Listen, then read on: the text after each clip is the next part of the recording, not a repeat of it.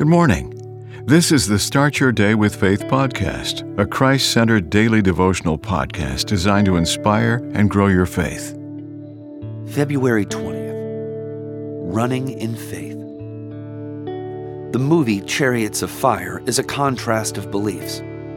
Eric and Abraham are accepted to represent Britain in the 1924 Olympics in Paris. Eric runs by faith, with the full assurance in advance of being accepted by the only one that matters.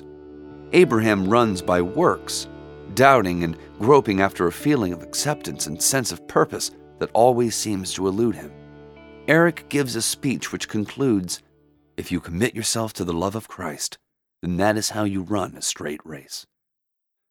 Hebrews 12, 1-2 exhorts us to run with perseverance the race that is set out for us. Hence, we'll do well to A. Press on toward the goal to win the prize for which God has called us heavenward.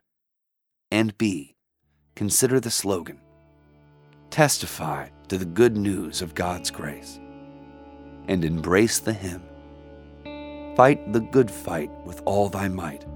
Christ is thy strength, and Christ thy right. Lay hold on life, and it shall be thy joy and crown eternally.